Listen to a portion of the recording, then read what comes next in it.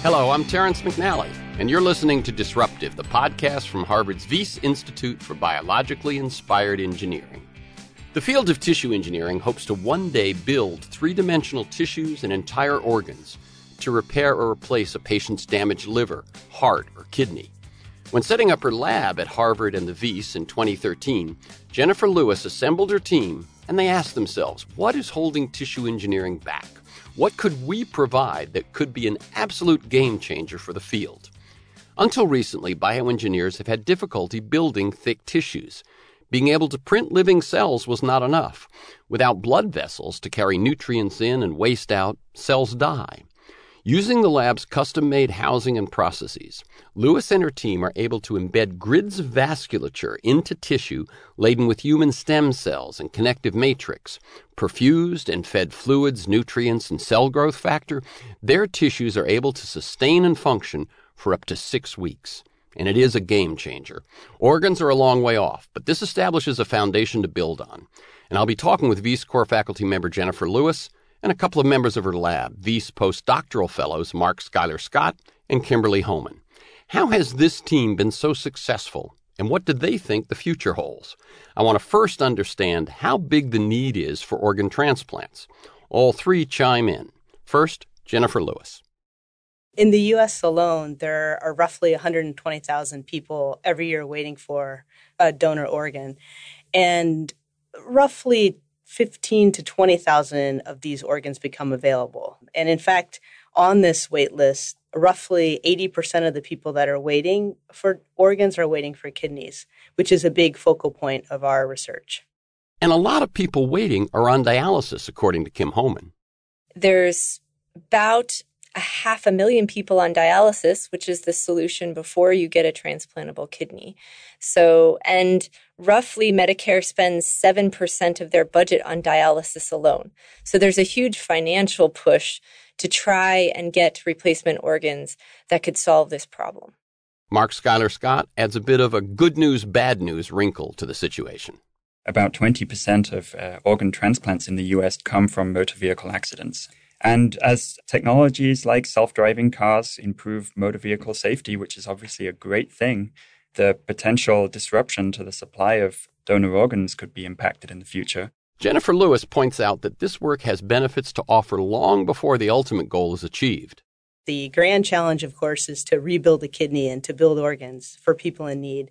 Along that path, there is also a real need for kidney tissues for things like drug testing, drug toxicity screening, disease modeling, things that one can do for the pharmaceutical industry and beyond that will help the general population. I read a statistic that said that renal toxicity accounts for only 2% of failures in preclinical drug testing and then is responsible for 20% in phase 3 clinical trials. What's going on there? I mean, that's a great question. Largely, there's a mismatch between what's done preclinically and then when you go into clinical trials and you're in human beings. So preclinically, the way drugs are tested is first they're tested in what's called cells in a dish, which are 2D cell cultures. And those are traditionally used in high-throughput screens by pharmaceutical industries. And then promising drug candidates go into animal models. And unfortunately, animal models are not always predictive of the human body and how the human body would respond to a given drug. So there really is a need for what we call a phase 0 clinical trial, which is a fail-fast way to screen drugs on three-dimensional human tissues that recapitulate what you would find in your body. In addition to her role at the Wyss, Lewis is also Hans-Jörg Wyss Professor of Biologically Inspired Engineering at the Harvard John A. Paulson School of Engineering and Applied Sciences, a Fellow of the American Academy of Arts and Sciences, a member of the National Academy of Inventors, and the co-founder of 2 companies commercializing technology from her lab. When asked about her path, she suggests, best to start in high school. I was really passionate about basketball in high school, but from an academic perspective, the other subjects that I loved were math and science, and I had tremendous teachers, particularly in math and physics. My dad is an engineer, and my mom was an elementary school teacher. before she became a full-time mom. So it's perhaps not surprising that I took a path that ended combining those things. I'm a professor in engineering. I guess the first, decision point was coming out of high school, what to major in at college. And I gravitated towards engineering because it combined math and physics and chemistry and also concepts in how to build things. And at Illinois, I was recruited into the ceramic engineering department, which subsequently became the material science and engineering department. And I was very fortunate that I followed that path because I think being a material scientist and engineer has really established for me sort of this perfect foundation for the work that we're doing today. It encompasses, all classes of materials. So ceramics, which is my original background, metals, electronic materials, polymers, and even biomaterials. But at the core of our field is either to create new materials or to improve upon existing materials by controlling their composition, their structure, their processing, and their properties. And I was really intrigued by this idea that how you make materials actually affects, if you will, their properties. So in other words, if we think about steel, there is not one strength or one ductility measure for steel. It really depends on how it's processed, how it's treated thermally, how quickly it's cooled down and annealed. And so the idea is that the way you make the material actually impacts its performance. And for me, that was just such a cool concept. And it really then honed in on the idea that for my PhD, I really wanted to understand how to process materials better. And so when I left the University of Illinois and started as a PhD student at MIT, I gravitated towards this group that focused on ceramic processing. And I was very fortuitous. I was at MIT from 1986 to 1990, and there were two major discoveries that happened during that period. And actually, I was in the lab that contributed to both of those. So one was high temperature superconductivity. And for the first time, ceramic materials there was a discovery that showed that they could transport electricity without resistance at temperatures above liquid nitrogen. And then the second main thing was 3D printing. My PhD advisor, Michael Sima, and his collaborator, Ellie Sachs, invented a new way to fabricate materials by printing them layer by layer. And specifically the way they did it was they hacked into an inkjet printer and printed droplets onto a powder bed, and those droplets contained a polymer that fused the powder together, and they printed these objects. Those two breakthroughs in one department in one period of 3 or 4 or 5 years the world is different because of them. Yeah, no, it was really astonishing when I look back on it. I knew at the time, particularly high temperature superconductivity, which wasn't discovered in our lab, but we started working, like many other labs around the world, 24/7 on this new class of materials. I knew that was a big deal, but even at the time, the 3D printing stuff looked cool, but I think I didn't really see into the future as to how big a technological impact that would have. You're in material science, your PhD is in ceramics. Now you deal with biology, you deal with cells. What was that transition like, and how did you learn what you need to know?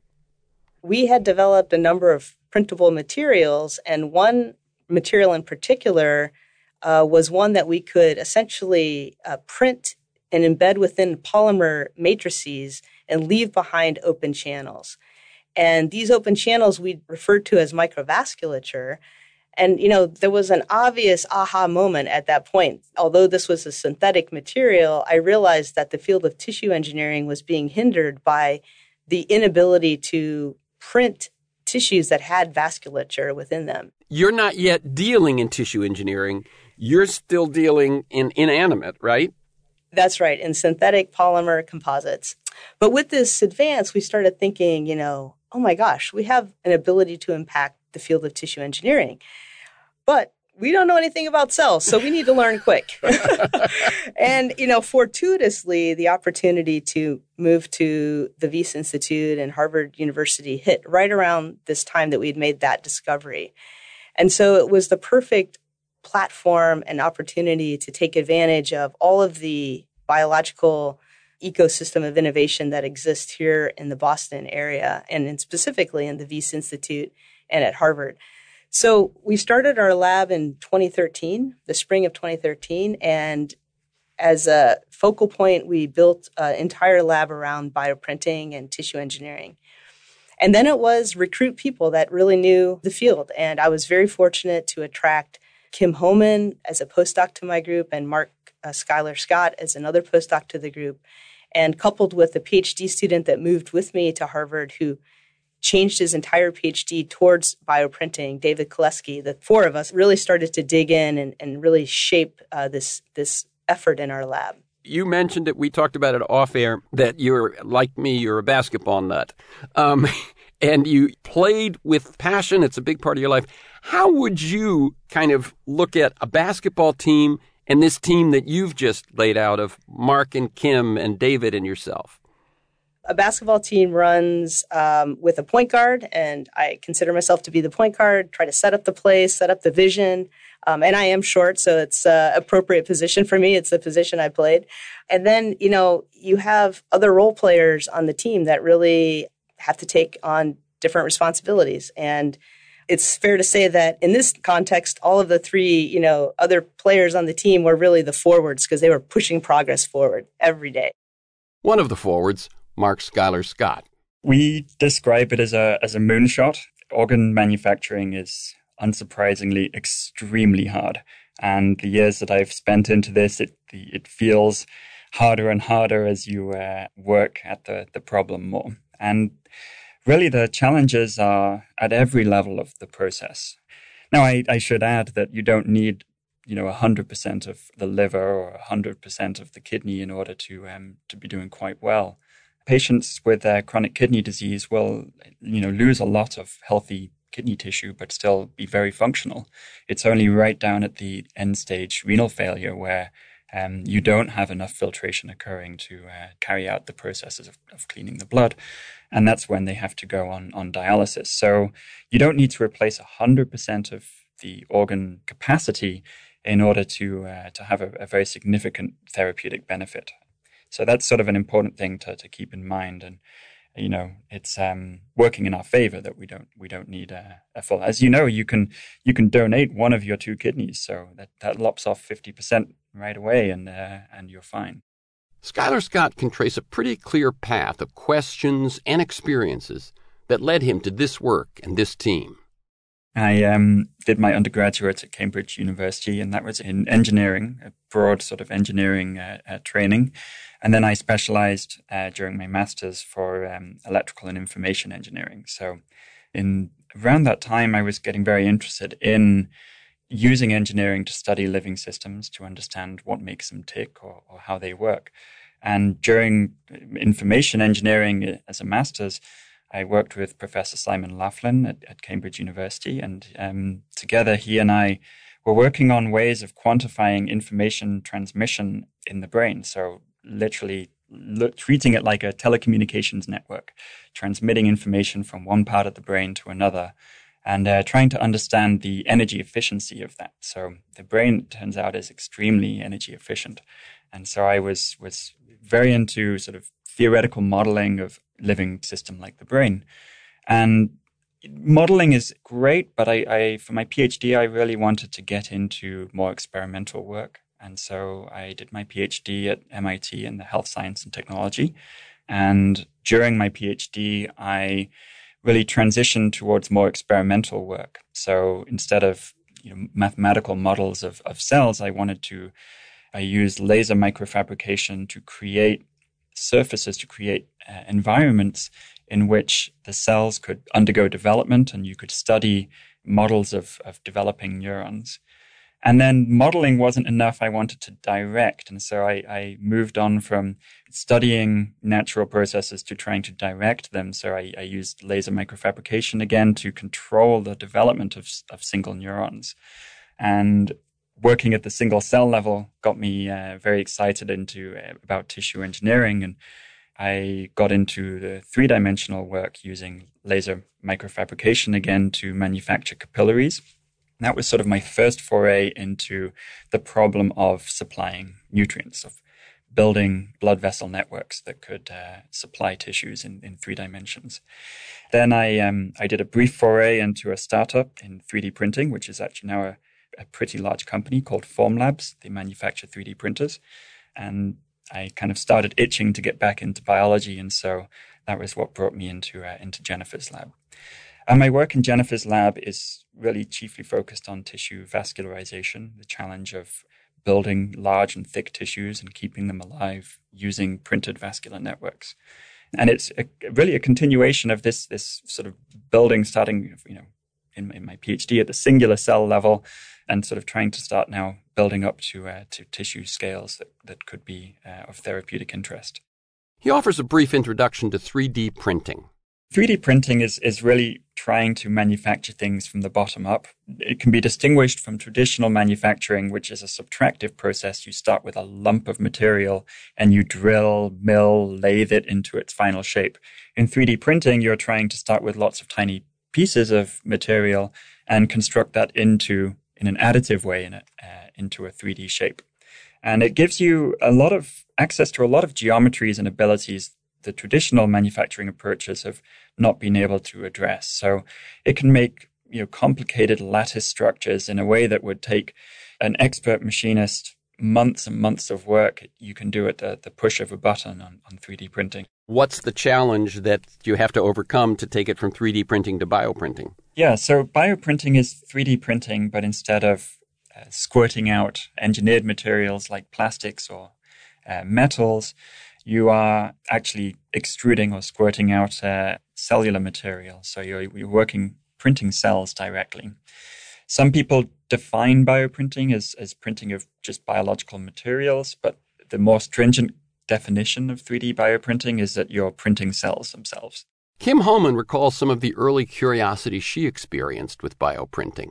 You start thinking, well, what if the starting material wasn't just plastic? What if we put living cells inside of that starting material? And what if we could engineer the properties of that material to be able to support living life? And what if that were human cells? And then could we, and this is kind of how the field has evolved, right? Then could we imagine putting those cells in complex architectures that start to mimic pieces of human tissue?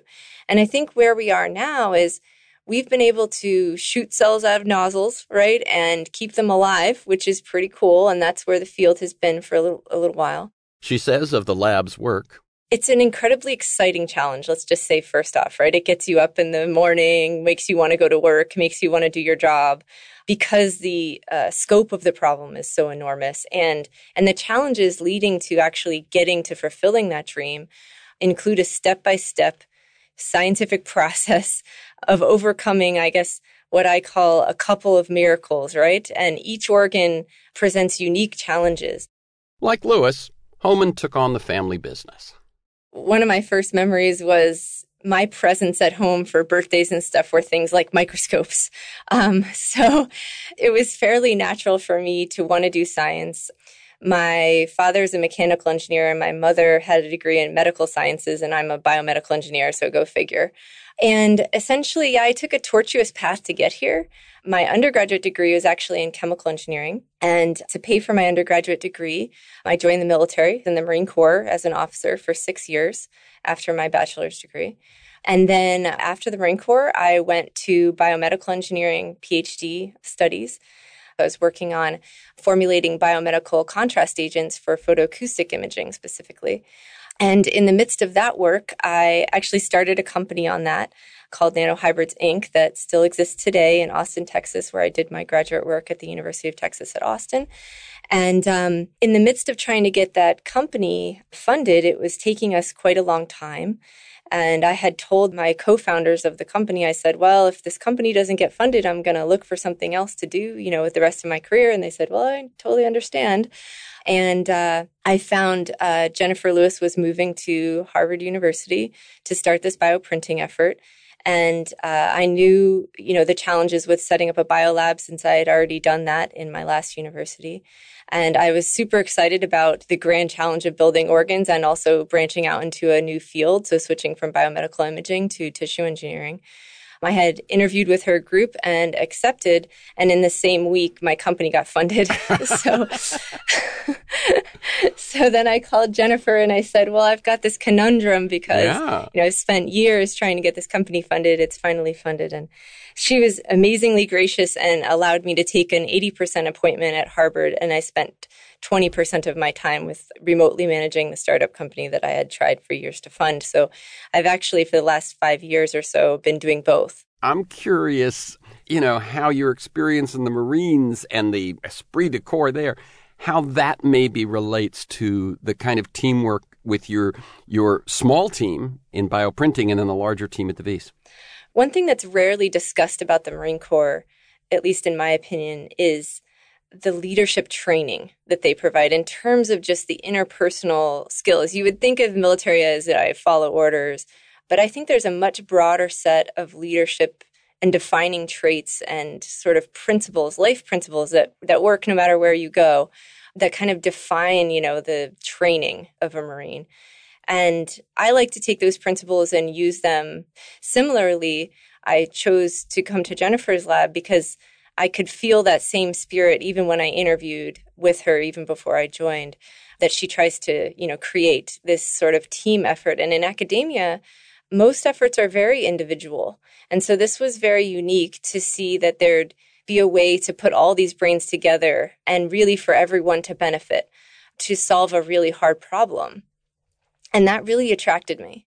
As Jennifer Lewis and I begin to talk about the major challenges that need to be overcome to print and engineer a human organ, I mentioned that I've heard that until recently, no one was actually allowed to use the word organ. Yes, that's correct.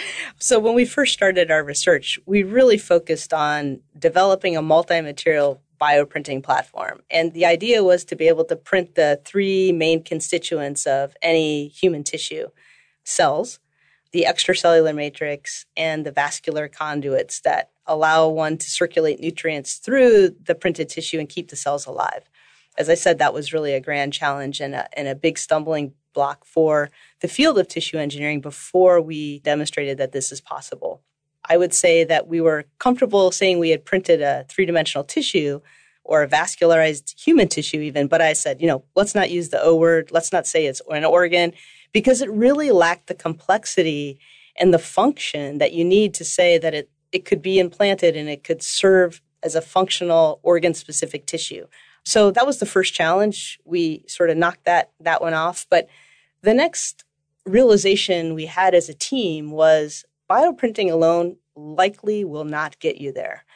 To create a kidney or another vital organ, one really needs to be able to encode within this architecture function and sub-architectures that you can't print.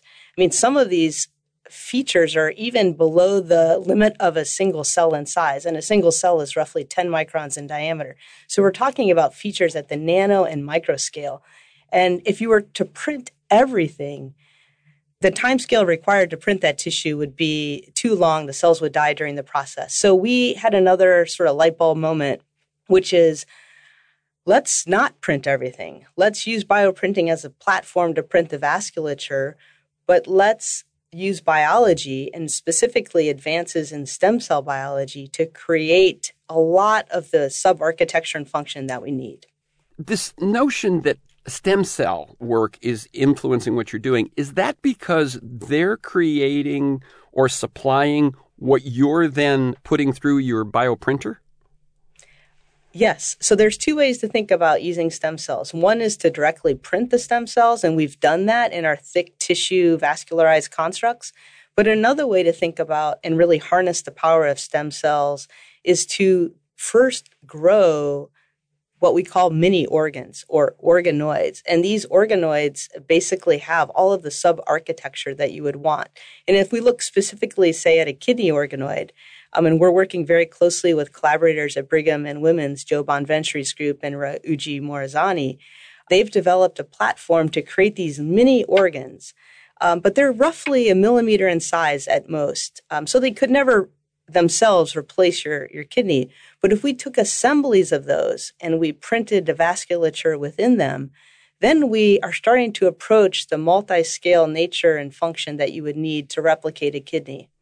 Yeah, I mean, what I also love is the way, that one field, say stem cells, has gotten to a certain point, and bioprinting has gotten to a certain, and it's like it's that if one was lagging behind, the other wouldn't be able to do what it's doing, and that there's this wonderful synergy going on between different fields. It's absolutely essential to have a leveraging of the two advances that are really going on in parallel. And if we think about a kidney, it's the size of your fist, right? So it's a pretty big volume that you would have to create. But what's interesting is within that volume, there are 1 million nephrons. And these nephron units are responsible for filtering and reabsorbing the good nutrients out of your bloodstream. These nephrons are highly complex, and we get those for free in the kidney organoids. And so then the next thing would be to just take assemblies of those and connect them together with vasculature in order to replicate a three-dimensional kidney tissue. And that's work that's going on in our lab right now. Kim Homan expands on a couple of the key ingredients. You can think of organoids as stem cell derived, meaning let's say you took a bunch of pluripotent stem cells and you put them into a ball, so kind of like a spheroid, if you will, and then you gave it those growth factors or cues to start becoming a certain tissue type like brain or kidney. And so you can get these mini organoids in a dish, and they're usually very, very small and thin. So they're a couple hundred microns maybe, so like a couple widths of a human hair, for instance. They sit in a dish, but in many cases, they recapitulate most of the cell types in that organ in a nice, complicated architecture that starts to look like that organ. And so that's an organoid. What is a nephron, and what role does the nephron play in your work? Yes, the nephron is key to my work. So kidney tissue, your kidneys, each of them are made of about 1 million nephrons. And the nephron is the working subunit of the kidney. So each of these nephrons takes in blood and then cleans that blood, and whatever you don't need goes to your urine. So the nephron is really why a kidney's a kidney. Exactly. Crucial to their ability to print vasculature was a method that turns conventional 3D printing on its head and depends on a pretty unique form of ink. Jennifer Lewis. So we have 3 different types of inks. We have cell-laden ink. We have an ink that's a hydrogel, that's an extracellular matrix. And then we have our fugitive ink, which is the ink that we lay down, but then we erase to create these open channels that serve as the vascular network that pervades through the tissue. So the challenges are manifold. First of all, we have to design these inks that all are compatible with one another, that can be co-printed. From the perspective of the cell-laden ink, they have to be biocompatible. The cells need to survive in that material. And then we also have to be able to remove the fugitive ink in such a way that we don't disrupt the printed structure. So getting all that to be optimized and to work in a compatible way was really quite challenging. Yeah, and this fugitive ink, that's one of the fascinating things. And I guess it's also called sacrificial ink, which is how you get the acronym SWIFT. Yes. So SWIFT is sacrificial writing in functional tissue. And instead of printing everything, we start with these organoid assemblies, and we only sacrificially write the vasculature. So SWIFT is a pretty cool nomenclature, and Mark Scott is particularly proud because he says, we can tailor SWIFT to do anything. You get it? I do. Okay. So Mark Scott is our pun master in the group, and always a good member of the team. He also has a bit more to say about the inks. Direct ink writing uses the viscoelastic property of materials to 3D print them. So a viscoelastic material is something like, say, mayonnaise.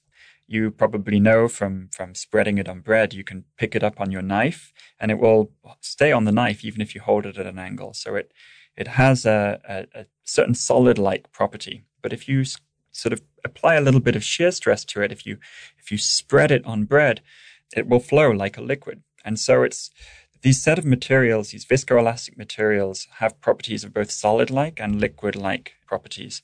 And we can use that to load something like biomaterials, like a cell-laden gel, into a syringe, apply a pressure to push things out of the syringe, and the cells will flow. We don't need to heat it, which would potentially damage the cells. It just flows under its own material properties. This fugitive or sacrificial ink is not going to remain part of the structure they're creating, but will be eliminated once it's done its job of creating channels. How do they do that? Well, they utilize a substance that actually liquefies as it cools, which is, of course, the opposite of what we expect when we think of ice cubes. Lewis? This material is actually composed of a triblock copolymer, and it's a commercially available moiety, but we really harnessed it for this purpose and demonstrated its use for the first time. So the way it works is at room temperature, when it's dissolved in water, the hydrophobic segments in this triblock copolymer are not very happy. And so it undergoes a process known as gelation, and it forms basically a gel-like network, which means that if you extrude it out of a nozzle, it maintains a filamentary shape, essentially a cylinder, if you will, that when we erase it becomes an open channel, just like your blood vessel. But how do we erase it? Well, we cool it down, as you mentioned, to a temperature just above a freezing point. And under those conditions, the hydrophobic block suddenly becomes happy in water, and the entire gel network solubilizes, and it becomes a fluid, and we can just flush it away from the three-dimensional structure. So it's really, counterintuitive that you would have a material that actually melts upon cooling, but we really take advantage of that feature. So as you know, it was really important for us to find an ink that would melt upon cooling because cells are robust when they're cooled down. In fact, that's how we store cells in a freezer. But if we heat cells above 37 degrees C, our body temperature, they become unhappy very quickly and die. So we had to find a material that would serve as a sacrificial material that we could melt upon cooling. And just because it's so counterintuitive to me, this material you found is something which just exists in nature, or was this something that some other engineer cooked up for other reasons and you just were lucky enough to find it? No, that's right. So it's a commercial product, and it was developed for stabilizing particles in things like paint and other formulations. But we were able to harness it for a very different purpose.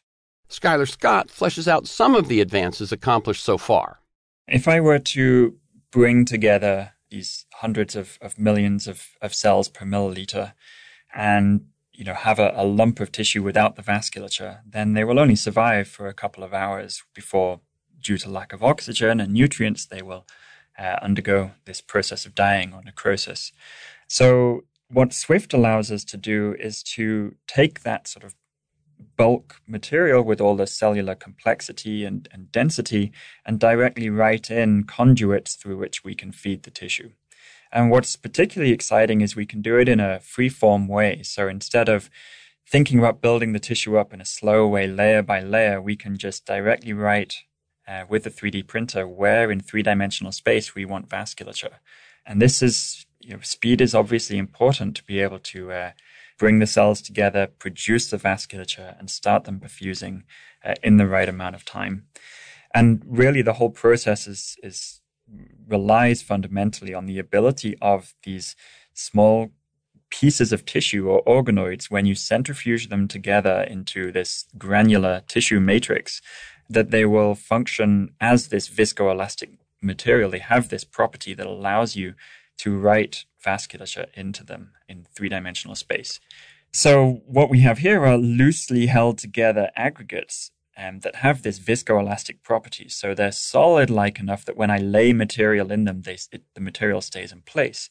But they're liquid-like enough that when the nozzle travels to create that vascular network, the material, the tissue, is able to self-heal in the wake of that nozzle. And that really allows us to maintain the integrity of the tissue while also rapidly and freely being able to write vasculature in 3D space. The team does not need to create a full organ. They just need to replace function. But more than that, they don't even have to create enough organ to supply function. They just need to create enough that biology will take over and finish their work for them. I think we definitely want to, at all times, create a tissue that has function, but that arises from the architecture as much as it does from the composition of the cells and things like that are co-located. And there we can harness biology through stem cell programming and differentiation to drive the inherent biological processes to create that architecture that is absolutely necessary to have the function we want. Skylar Scott also appreciates the fact that they can rely on biology to collaborate. What we have now is a process of taking those microtissues, compiling them in the order of hundreds of thousands or millions, and then writing a vascular network into them to maintain their viability, to keep them alive. And so getting that function for free with self-assembly means we don't need to work at that single cell level. That's just not feasible to manufacture something at the scale of an organ at a single cellular level. We'll bring the 3D printing level in at the 1 to 200 micron length scale. That's where 3D printing really excels. And where biology really excels is at the sub-millimeter level. So we'll let biology do what it does best. It self-assembles into functional tissues at the sub-millimeter level. And this is an extremely scalable process. And then we'll compile that and work with 3D bioprinting to create the larger functional whole. Something you've said a couple of times is that once we create that vascular network, then that allows the cells to be nourished. Where does the nourishment come from? In our body, that comes from blood. In the system we're using right now, we just use oxygenated media. So we have cell culture media that is pumped through a peristaltic pump to supply the vascular network with the required nutrients and oxygen. We connect it up to an oxygen tank to bubble oxygen through our media reservoir. Is that external nourishment source necessary through the entire stage of this? We keep it connected to a pump so that in vitro, in the incubator, it can be fed, it can continue developing. Jennifer Lewis assesses the current state of their work. If the first goal is that drug screening step, and then the further goal is actual transplantable organs, where are you now? For our specific work on the kidney, we're about a year or two away from doing our first animal models, which is to take the kidney tissue and implant into an animal. But other members of the 3D Organ Engineering Initiative have already begun to implant thin liver tissue into animal models and have had some tremendous success recently. So I would say the first hurdles are to demonstrate their efficacy in animal models, and then ultimately to move towards clinical trials. You've been able to create tissue. You get biology to take over and continue to build it. You've gotten over one of the huge humps, which is to keep it alive. What are the challenges on the horizon? Implantation brings a host of challenges. So one is integration into the host. So how do we suture this vascularized tissue and integrate it successfully? Will it thrive and function in a native environment? These are all open questions for our work. And certainly this is what we're driving towards now as next steps. At what point does organ or tissue rejection come into play? Well, I think the beauty of the approach that we envision, which is starting with stem cells that can be harvested patient-specific. So we say from you, for you, so we're taking the cell samples from you, we're growing them and programming them for you, so they're made by you. We hope that these autologous tissues will have less issues with rejection because, as you rightly point out, when you get a donor organ, you have to take immunosuppressant drugs for the rest of your life in order to avoid rejection. This concept of from you, for you is, we think, very important. So not only might you create an organ that can function in the human body, but one that actually is more easily assimilated by the human body. That's correct. That's our goal. So someone who needs a transplant, first thing you do is harvest some of their cells, and that's where the process begins. That's correct. How far in the future is that? Well, let's put it this way. I hope we can see this in my lifetime. So, we're within, I hope, a decade of maybe a clinical trial in this respect, but, that's a dream. So we'll see. And this is how Mark views next steps. Starting from scratch, starting from the most foundational advances that are required, is what the first is in cell sourcing. So we're going to rely on stem cell biologists to create purer and more functional microtissues. There are many stem cell biologists now working on protocols that create better, more mature, and purer populations of cells or tissues. And we can port straight into those advances and take advantage of those in our 3D bioprinting process. Then in our arena, we're going to really start looking into how functional can we get these tissues. So there is work to be done to reach, the level of function that is present in the body. So in the kidney work, for example, they're manufacturing the organoid is just a part of the kidney. They don't yet have the collecting duct, which is what sort of sorts the filtrate the urine out and connect it to the urethra. So there's work to be done again on the stem cell biology level to create microtissues that are more full embodiments of the functional unit of the kidney, the nephron. At the scaling and therapeutics level, really our next step is to begin testing these pieces of tissue in animal models to see if, when implanted, they can be stably perfused by the circulatory system of the animal, to see that they're able to provide a functional, measurable benefit in the animal, to look into problems of surgical anastomosis. So you need to be able to connect the vasculature that we print up to the vasculature of the animal. And this relies on the tissue being tough enough to hold sutures that a surgeon would use to sort of connect vessels up. And so there's work to be done in creating tougher tissues that can withstand that. So yeah, lots of problems. But it is okay now to use the O word. Well, it is our dream. And since in 2-3 years ago, we weren't even sure if this was possible, we wanted to really make sure we didn't overhype the work. And we're not creating organs. These are not organs ready for transplantation. But we do have a pathway that we think, given further development in the field, really is a very tangible pathway that we will be pursuing. And so that is our vision. So we do aim to build therapeutic organs, and we think we have the right sets of technologies to really begin scaling and maintaining and building tissues that could function at an organ level. So we're able, with caveats, we're allowed to use the big O word. So thank you very much, Mark. It's been a pleasure. Thanks, Terence. Kim Homan's experience with her startup influences her perspective at the VIS. I know that the VIS, one of its other aspects, besides all this interdisciplinary work and putting all these teams together and so on, is the emphasis on translation. How much, when you're doing your work, do you have that entrepreneur hat on, or in your perspective?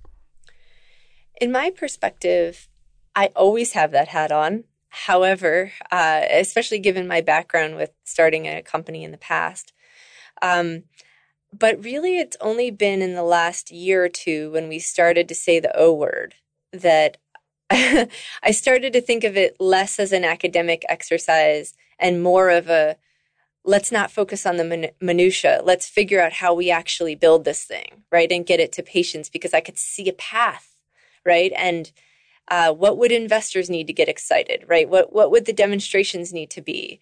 How do we get this thing funded? This is so expensive, so incredibly expensive.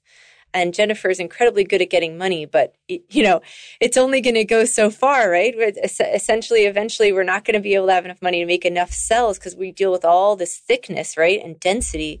And so that's kind of, the road ahead for us, I think, is I hope to see this translated, and I hope to see us working in a company someday to do this. And so taking this work that was seeded in this beautiful place of the VIS in Harvard and then growing it somewhere outside and getting it to the patient would be incredibly exciting to me. She credits the culture at the VIS with keeping her in the fold. So the VIS really enjoys sitting at the interface between academia and then translating technologies to the world. What the VIS uniquely allows us to do is de-risk technologies inside the VIS until they can get to a fundable state, by outside investment. And that's really exciting for all of us because someone like me who's highly entrepreneurial that might have left academia years ago to pursue more entrepreneurial purposes can stay in de-risk technologies and learn from the business folks on staff of how to create more valuable technologies that eventually then spin out into larger entities in the real world. Thank you very much, Kim. It's been a pleasure. Thank you, Terrence. I return to Jennifer Lewis. Can we talk briefly about the new VIS 3D organ engineering initiative that you're doing with Chris Chen? Why create a specific initiative, and what's the vision of what comes out of that? The goal of the initiative is to really develop the foundational tools that are needed to build vital organs. And we're focusing on the kidney, the heart, and the liver. And together with Chris Chen and Sangeeta Bhatia at MIT, we really have, I think, the right ingredients to attack these goals. And we're also fortunate to have clinical collaborators that will help drive us towards this end result. What is the area that Chris Chen excels in that makes this team make sense? Well, Chris is not only a biomedical engineer, but he also has his medical degree. So he brings a tremendous depth in bioengineering. And he's been working in tissue engineering far longer than we have. He also has a deep knowledge of vasculature and particularly how to create through a process known as angiogenesis, the capillary bed. So if we print these large channels, we're still not all the way there. We have to sprout off of them capillaries because we have capillaries in our body as well. And in fact, within a given human being, there's roughly 60,000 miles of vascular vessels. So if you think about laying all of the blood vessels and capillaries end to end, you could reach almost halfway to the moon. So we're not going to print all of that, right? We're only going to print the highways. And then we want, again, biology to take over and build the capillaries. And Chris is really an expert in that. You mentioned Sangeeta Bhatia, who's at MIT. You said what Chris brings to the team. What about Sangeeta? Oh, Sangeeta is a world-leading expert in the liver and specifically in liver tissue engineering. And she's already been collaborating quite closely with Chris Chen to do liver tissues that have already been implanted in animal models. The initiative is focusing on the kidney, the heart, and the liver. So between the three of us, with myself focusing on the kidney and Chris on the heart, and then Sangeeta's knowledge in the liver, we really have these three vital organs covered quite nicely. But I'm always interested in how being at the VIS affects your work, affects the way you think about things, affects what you think is possible. They really enable you to dream big and to take what we will call like a big swing, which is 3D organ engineering certainly qualifies. And it's also what I find very valuable about the environment is that there is an emphasis on translation. So, we always start with doing the best science we possibly can, but then we always also simultaneously look for opportunities to translate this out of the lab into, industry, whether it's through startups or through other avenues, but to really have an impact on society. Well, thank you very much, Jennifer. This has been a pleasure. All right. Well, thank you too. Okay. Bye-bye. Bye-bye. You've been listening to Disruptive 3D Bioprinting. I'm Terrence McNally. My guests have been Jennifer Lewis, Mark Schuyler Scott, and Kim Holman. You can learn more about their work as well as a broad and exciting range of other projects at the VIS website, vis.harvard.edu. That's wyss.harvard.edu, where you'll find articles, videos, animations, and additional podcasts. To have podcasts delivered to you, you can sign up at the VIS site or on iTunes, Google Play, or SoundCloud.com. My thanks to Seth Kroll at the VIS Institute and to J.C. Swadek in production. And to you, our listeners. Please share this podcast widely, and I look forward to being with you again soon.